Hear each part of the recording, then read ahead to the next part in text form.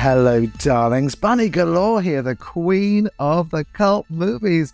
And thank you for checking in to the Horror Motel. I'm here with my gorgeous co-host, Alison G. Smith. Hi, Alison.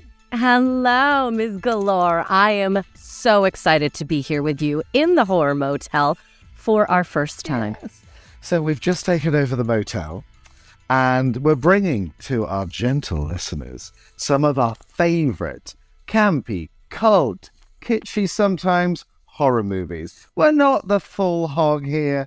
We're just interested in the fun ones. The fun ones, which some I know, some you know. We're going to be bringing each week a different movie to the motel, rating it, seeing where we want to put it in the motel, if it deserves to be pride of place or in the basement. Darling, anyway, Happy New Year, Alison. How are you? I'm good. Happy New Year to you too.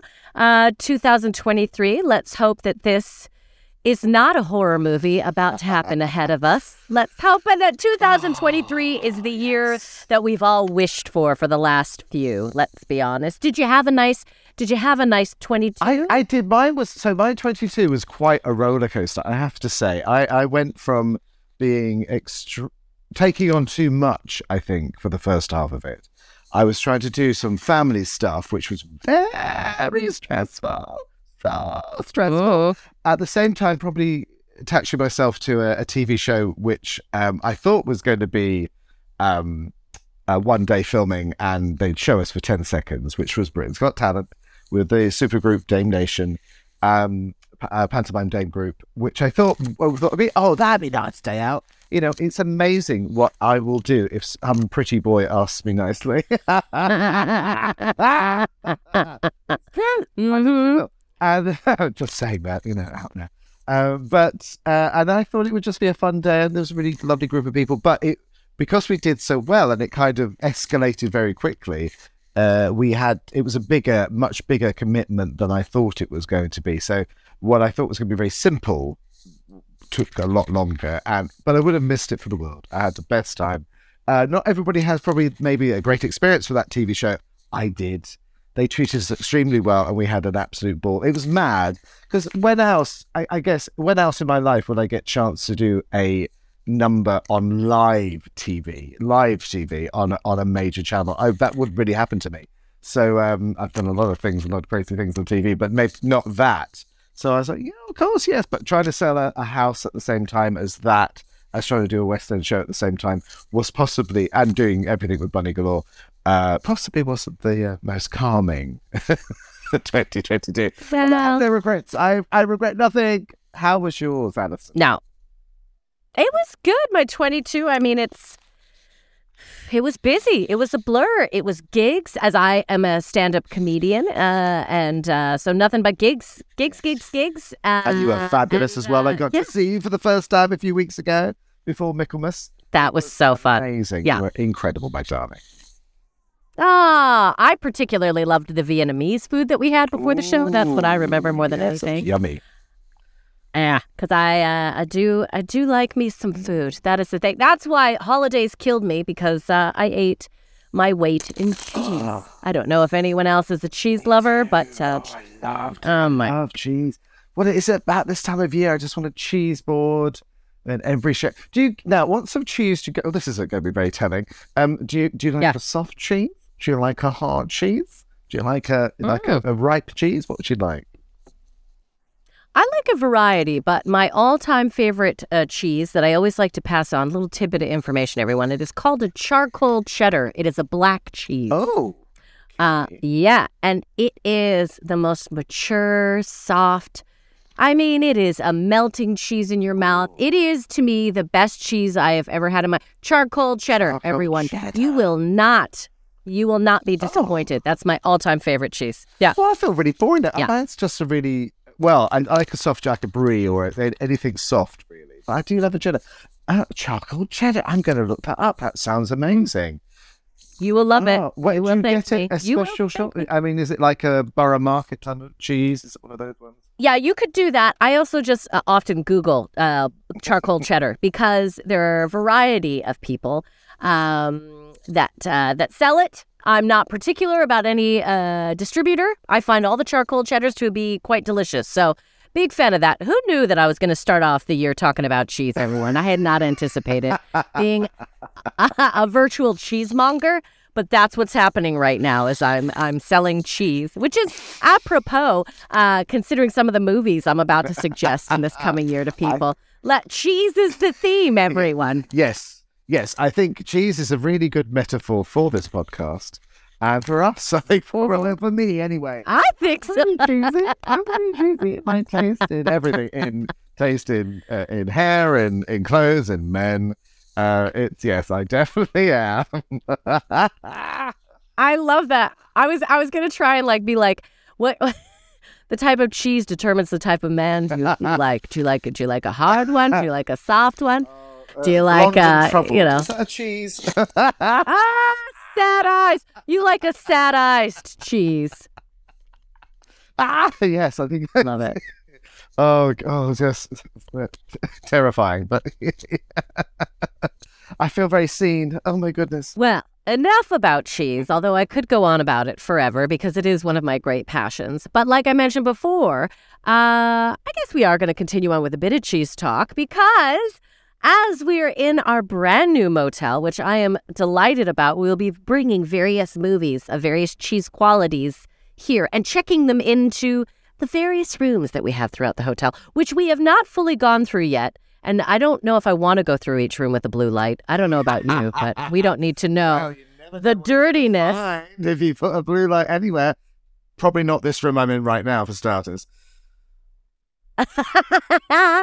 Well, let's talk about it. So we do have various rooms throughout the hotel. Our top one's the honeymoon suite. We love the honeymoon suite. And as we bring the movies to the hotel, we will be checking them into rooms. They're our guests. They're our guests. And I would say the honeymoon suite is probably our top room, shall we say? Yes, that's top tier. That is grade A movies. Not that we're probably going to be talking about many of those. But potentially, that's the top tier. And then our bottom tier, what? The basement? The basement. I think the furnace in the basement to be burnt, like they did with the 1960s Doctor Who episodes, burn it in the basement. And not that the Doctor Who episodes should have been burned, but that's where we're going to send the really bad movies, which by the way, doesn't mean it's not a good bad movie. It means it's a bad movie. I'm talking Sharon Stone, Dustin Hoffman in Sphere in the basement. Burn it now. Destroy every copy. Give me the negative. Destroy it now. Excellent. I'm talking. You know what I would put in that basement? The remake of Nightmare on Elm Street, which don't even get me started on that. I was furious when they remade it. That in the basement. Burn it.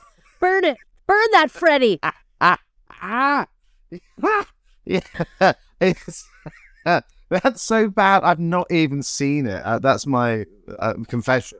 2023. Don't bother. Yeah. Don't bother. I'll just get upset and end up setting the hotel on fire if we talk too much about it. But that is more or less the gist. We're going to take our movies and we're going to place them in the appropriate hotel rooms. And I mean, we've all been in motels. We've got a pool outside. It doesn't have water in it yet, but we've got a pool outside in this motel. Yeah, probably a lot of DNA evidence there as well from several murders. But yes, and it's, sometimes it gets the sunshine, just over the trees and over the wall. You get a patch of sunshine that comes through. We have the reception here where we are now, which I added flock paper on the walls, full mica glistening, and a few scary things in the corners. And I'm not talking about Bunny Galore there. We have, as we check in, we've got our keys. We've got various keys. I mean, I myself, I've never worked in a motel before. This is my first time, but I'm very excited to be in. Work in a hotel back in the late 1980s, before I went away to drama school and after leaving school. And yeah, I did. I actually, I have to say, weirdly, it was opposite where I went to school, a junior school, which was I went to a very posh junior school, not so posh secondary school, but it was a big manor house. I mean, now it felt like Hogwarts then, but now it's probably just a big house. And I think it wasn't called a motel, but it pretty much was because it was by the wine stores. Now that's a sign of class, isn't it? If your hotel is built on top of a wine store supermarket. And it had very motel energy. So I think that's probably why I've always loved it. I discovered Crossroads Motel very late as well. So it was, it's very that vibe. So I think I'm really happy that we've taken over this motel, Addison. I think it's going to be glorious. I love it. And you know what I love too about a motel, our motel as well. You can just park your car right outside your door, everyone. You can keep your eye on that car all night. So I might be putting some movies in the parking lot, for Christ's sake. I don't know. They might not even make it in the hotel as time goes on. Yes. Mm-hmm. Yeah, Mm-hmm. We should have a right to veto a movie and it stays in the car. Yeah. Leaving that one in the car. That's in the car, everyone. I'm not letting it in. Avatar. I'd leave in the car park. Ooh, that's controversial. Isn't it? I hated that movie. And I'm probably the least excited about the sequel. I mean, a spectacle by all means, but it doesn't mean it has heart or charisma. No, not like us. We're all heart and all charisma. And we're delighted to have you in our motel as we begin to discuss some of our favorite movies. Amazing. So, shall we talk about the first car to arrive with our film in our new motel? Well, Addison, please do. Now, I'm excited because this is, sorry, I jumped on you. Weekly, we're going to take turns checking movies in. And this week is Bunny's week. So this week is my turn. I can't wait to find out what Addison's is next week. But tonight, my darlings, I'm bringing to you one of the greatest movies of all time and one of my favorites. I have hosted this movie on TV, I think 4 times. It was my very first Halloween special in 2012, and it was my latest Halloween special, because I'm running out of films, in 2022 last year on Halloween night itself. It is possibly the most famous public domain movie because they unfortunately changed the title before it got aired, so unfortunately, not many of the cast and crew got money from it, but it's been given as a gift to all of us to celebrate. And it's been shown thousands of times on TV. It has been released on video and DVD and Blu-ray millions of times. And it is George A. Romero's Night of the Living Dead. Da-da-da-da-da. And you have to say it like that. It was in the trailer. And it's like, Night da-da-da-da-da of the Living Dead. Welcome to a night of total terror. I love it. So it's a very iconic movie from 1968. It's probably best described as the original zombie movie. Even though in the film, they don't call them zombies, they call them ghouls. Zombie at that point in commonplace lexicon was a more black magic, voodoo type of thing. So like White Zombie, which is a Bela Lugosi movie from the 30s. And I think probably up to that point, they were just the concept of the living dead eating must have just apparated around that time. So what's quite cool, though, is they don't speak in this movie. I don't think it works when zombies talk. And in some movies they do, but I think it's far scarier that if it's a walking corpse, they're not going to really be cognate, have reasoning. So they are. It's the original zombie movie. Basically, we're still making the same movie now. How many years later? It must have just gone past 50, hasn't it? So for 68, so it's 52, 53. So it's always interesting to see how Walking Dead, the whole of season 2 of Walking Dead is basically Night of the Living Dead, stuck in a farmhouse. Yeah. I think it's such a progressive movie because 68 is a big year because in a bad way. Martin Luther King has just been assassinated. Robert Kennedy has just been assassinated. And because you have a black male lead in a movie in 1968, it might be a low budget. It might be a guerrilla filmed movie for $114,000, but it's so important for those reasons. And the fact that there's no commentary on that is wonderful. There's nothing in the script that refers to who he is. that it's perfect. It's like the casting of Kathy Gale in The Avengers. She's written as a male role, and they just swap the sexes. So Kathy Gale and Honor Blackman as Kathy Gale, and then Diana Rigg as Emma Peel, and Tara King, Linda Fulson, all get to play these really strong, powerful women in the 60s, where it wasn't the thing, you know. So it's have you seen it before, Alison? Now, I had watched, obviously, bits and pieces. I did watch initially, I think, one of the remakes, because there's been, look, they say over 30 remakes. We'll chat about this in a bit, but there's been over 30, but really 4 that they really go, okay, this is the exact remake. So I saw the 1990 version of A Night of the Living Dead, was the first one that I saw. But then I went back and watched this. Now, I have to say, I don't watch a lot of film noir. Yes. But this one brought me in immediately when I started to watch. I think the black and white This one works pulled me in. well, doesn't it? Sorry to jump on you, Alison. Yes. The black and white works extremely well with this, because it is it's quite stark, and it's quite because they're using 35 millimeter cameras, but shooting it in a very documentary style. It feels kind of like a newsreel. It feels very real. It doesn't feel Hollywood. It doesn't feel produced. And even though the biggest films that year are Funny Girl, I think, and 2001, big budget musical, big budget sci-fi, there's a swing towards the late 60s to these more avant-garde and offbeat films. And the studio system is breaking down, and it has gone by that point, I think. Which is a good thing, because you get a lot more experimental films. And this is a great example of an experimental film. What did you think in comparison between... I've just rewatched the 1990 remake, which the character of Barbara becomes the surviving female in that. Obviously, she doesn't have that journey in the original. Spoilers, boys and girls. But she's quite really shocked and in trauma for most of the original movie, which is a bit disappointing, because you would like her to go on a bigger journey. But it's very real, because if your brother has just been killed in front of you, and the film opens with her and her brother Barbara and Johnny at the cemetery, and then Johnny is killed more or less straight away, and we don't see him for quite a long time, she would be in shock. She would be in trauma. How did you find the difference between the two? Well, look, what I really liked was, I think, the original one, because look, we have our black male lead, again, like you said, in a movie where it wasn't necessarily written in. So again, like, this is the first time it wasn't like we're looking for, there was no black male actor required. It was, he just got the job because he was the best actor.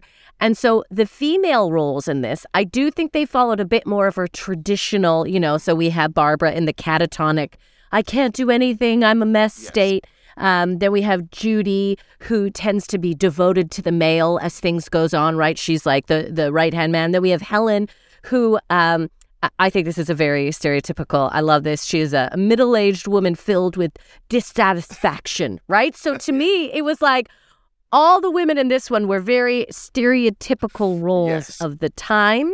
So although it was a very progressive movie, I was like, oh, the women still are, but at least they got them all, right? They got the, I can't do anything, I'm here for you, I'm an angry woman, Oh for my those. gosh, that's so true. I never thought of it like that. Mm-hmm. I do like the fact that in the basement are Helen and Harry, isn't it, I think?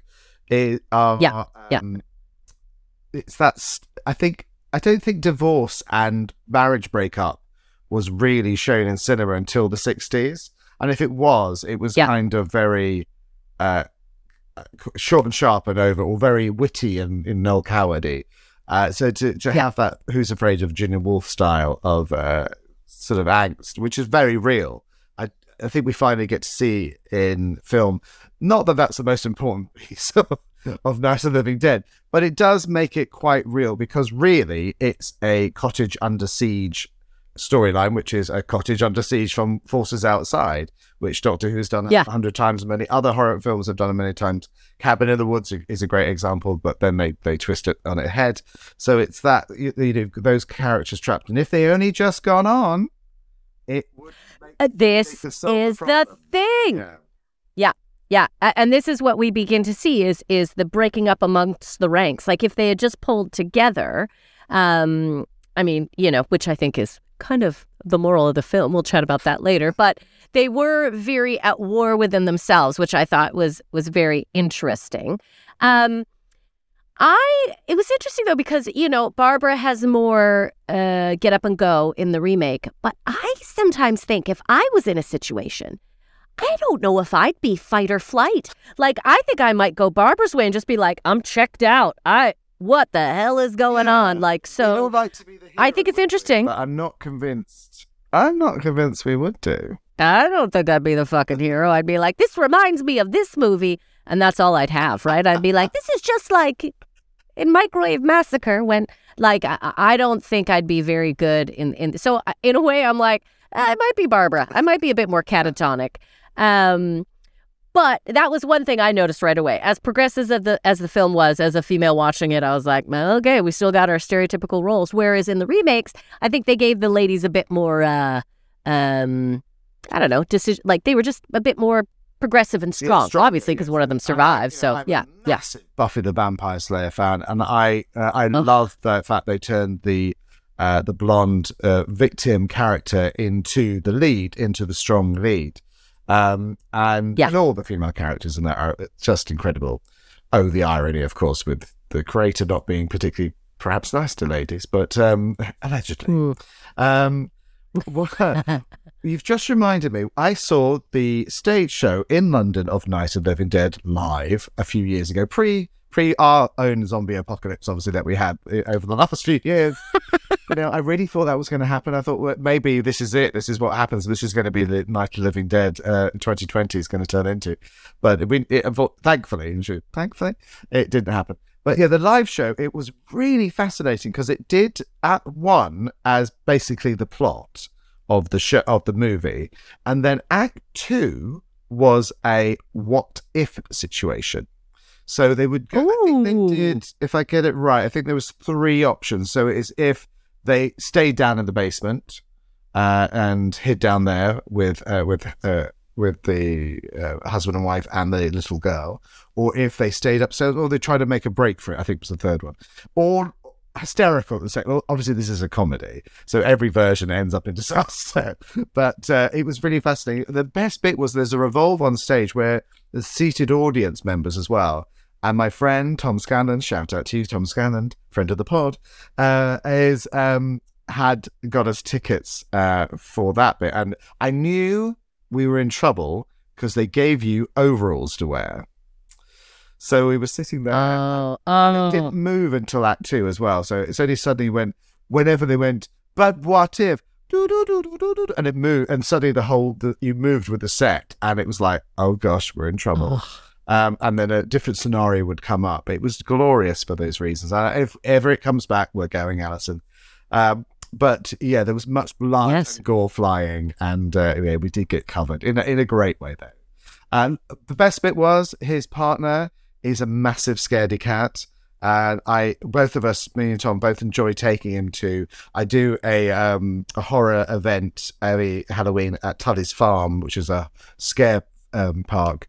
And it's the perfect person to take because you literally have to scrape him off the ceiling. So I love to be with a screamer when I'm at a horror event. Yeah, I love screamers in general. Makes me feel like I'm doing something right. Come on, we got to get some more sexual innuendos in this. But yeah, no, I love it. Now, should we let the people... Look, I'm assuming those that are listening to this have seen Night of the Living Dead. But, I mean, spoiler alert... Should we tell them? You tell them the ending. What happens? What is the big thing about this movie at the end that I think is a big lesson that this movie really... Yeah. Yes. So Dwayne Jones plays Ben, who is the male lead, and he's the last man standing.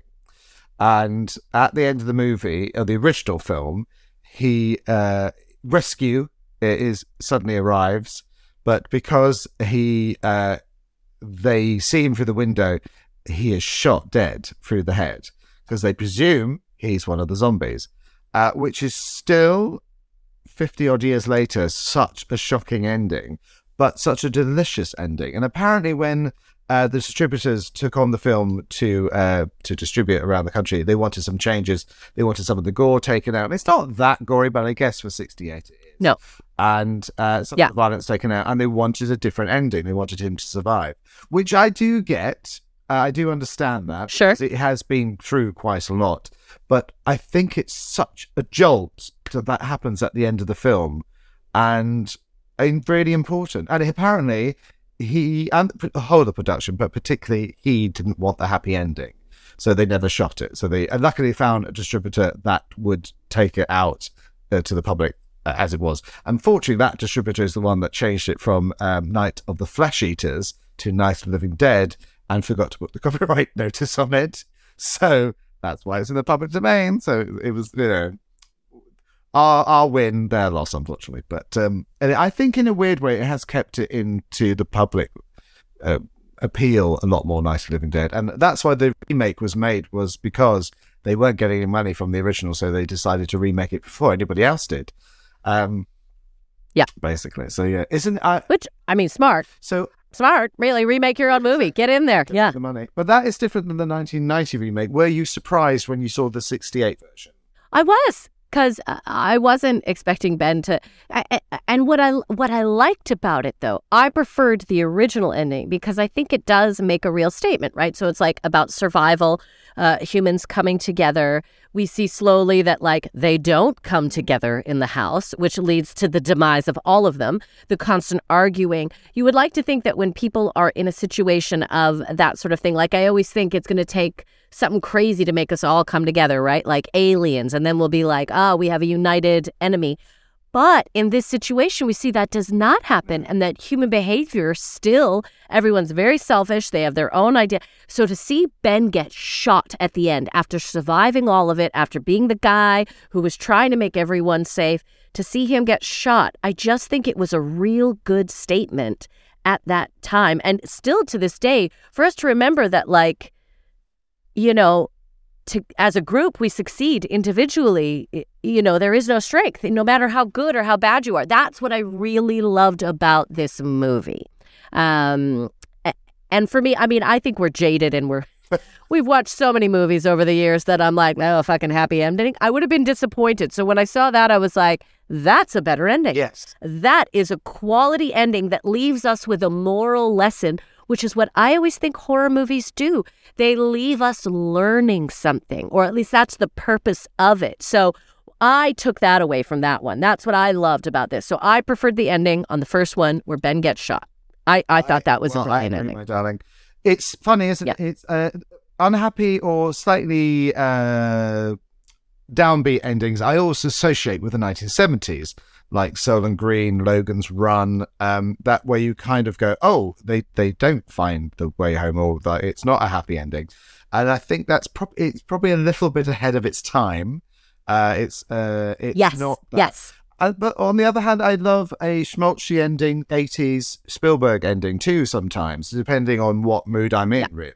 Sometimes you want to be uplifted, sometimes you want something quite stark. I do love the fact at the moment we seem to have gone back to the downbeat endings sometimes, especially in genre stuff. So it's not always the happy ever after you get. But it's good to have that option, and I particularly think it works extremely well here. I agree. So we're in agreement there. We both loved the ending of the original. In fact, again, not a film noir person, but I think between the two, like, I would watch the original again. I mean, the 1990s, great. Don't get me wrong. I love a 1990s film, but there was something about it. And again, even the black and white, I thought, because when I sat down to watch it again, I was like, okay, here we go. I'm gonna watch this. I was in. Yeah. I was just, there's something about it. I just thought it was so well done. It's incredible. And I think it's all borrowed from other shows, TV shows and films. There's something about the music, the way it's shot.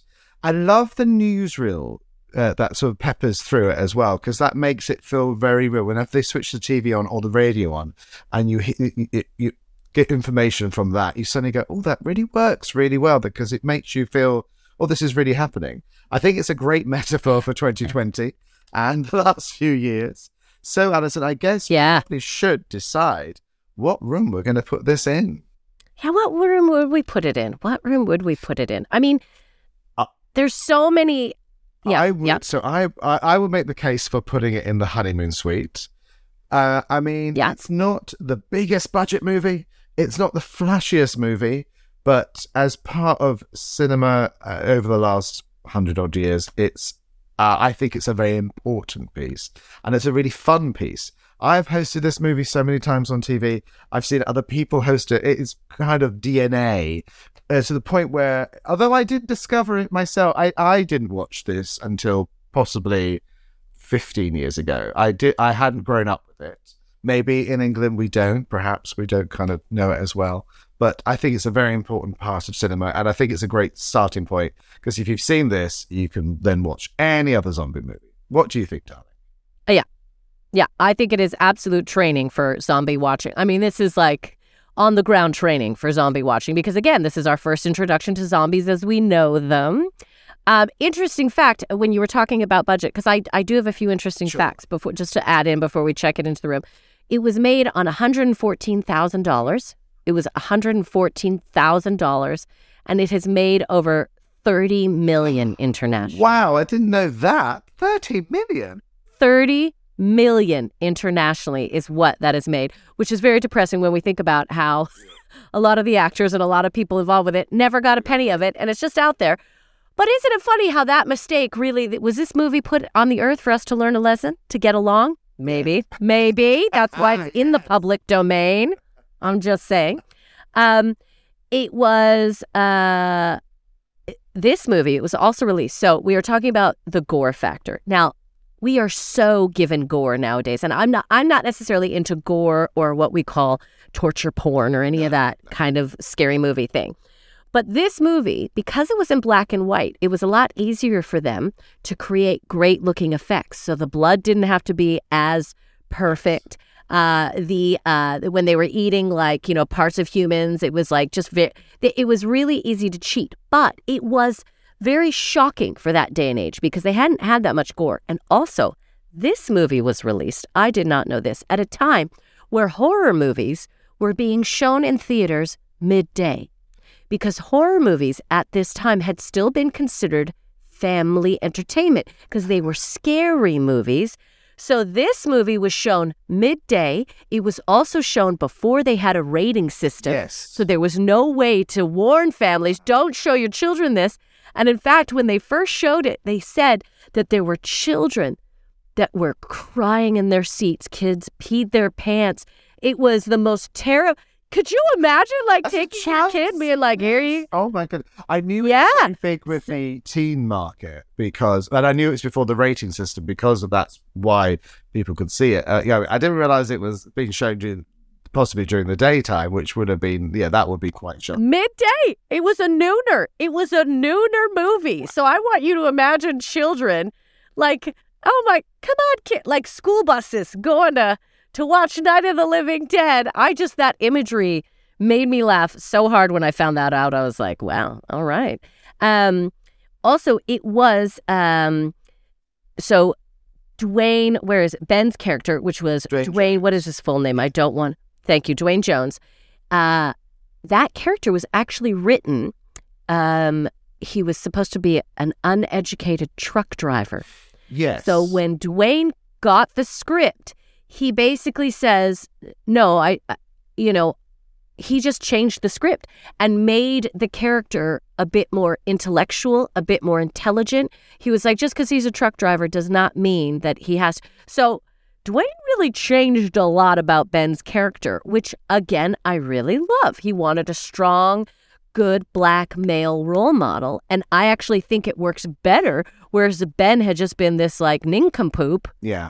He wouldn't have been able to pull it all together. So those are just a few little aside facts that I learned about the movie that, maybe has influenced my opinion on where I would check it into. And I thought long and hard about this.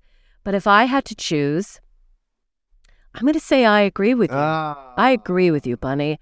I believe this is a honeymoon suite film because it sets the stage for so many other films that we have. I believe it has earned its place in the honeymoon suite. We'll have to change the sheets before we check it in. But I really believe that this movie deserves a honeymoon suite more than probably a lot more of the movies we're going to be bringing to the motel. And last time, perhaps, that would be checking into the honeymoon suite. I have a feeling, I think we're going to be edging towards the basement pretty quickly. Oh, are you kidding? Yeah, cleaning closet. The fucking broom closet is where some of these are going to go. But this one, I think, is definitely honeymoon suite worthy. I want it to get in that heart-shaped hot tub. I want it to enjoy its time in the honeymoon suite because I think it's, as far as I'm concerned, it should have taught us all a lesson. We didn't learn, but we still can. The movie's out there, everyone. I say go watch it. The original Night of the Living Dead. That's good. I think we should probably wrap up now, Alison. I think that is a stunning review of Nice Living Dead. I think so. I am very excited about our brand new podcast here at the Horror Motel. We put our first movie into the honeymoon suite. That's so exciting. We've done our first job. We've checked in a movie. I feel good. I feel good. We haven't got the rooms ready for them, which I do feel bad about, but we will. We will get them ready. Slowly but surely. Now, this is a classic. I mean, next week is my week that I get to bring in a movie. I'm very excited. Yeah. Can you tease me at all? Or any choices that you might be thinking about? I've already got one in mind, but, as we have established, my all-time series, my favorite horror series, is Nightmare on Elm Street. So I am going to start off with one of those, but I am not starting off with the original because that is not my favorite. That is not my favorite. We are going to go next week, and I am checking in the movie Dream Warriors, Nightmare on Elm Street, Part 3. The third, if you will. Choice. And I don't think I've seen it since it came out, so I'm really interested to revisit it. But I do remember loving it at the time, but there's been 73 different movies since then. So I can't wait to go back and rewatch that one. Ooh, that's exciting. Well, darling. It's going to be a good time. We're going into a totally different genre. Don't get me wrong. I mean, we've established classic today. Next week, we're probably going to trash. But hey, I've got my arguments for why it's a great movie. And I cannot wait to publicly put forth my thoughts on why I love this movie so much. Well, if anybody sets a new standard of horror, it was Wes Craven, wasn't it? So, I'm really excited about that one. Oh, well, darlings, don't forget to join us next time on Horror Motel because I think it's going to be very exciting. And Alison's got the perfect movie to entice you into the next episode. From me, Bunny Galore, the queen of the cult movies, Alison, what do you have to say to the lovely people? Do you think they need to come back next week? I desperately need you to come back because I want you to learn about our favorite horror movies. And I need this time with Bunny. So if you could please keep joining us so I can spend more time. That is what I want. That is what I need. So thank you for joining us for our first episode. And we cannot wait to have you join us again next week in the Horror Motel.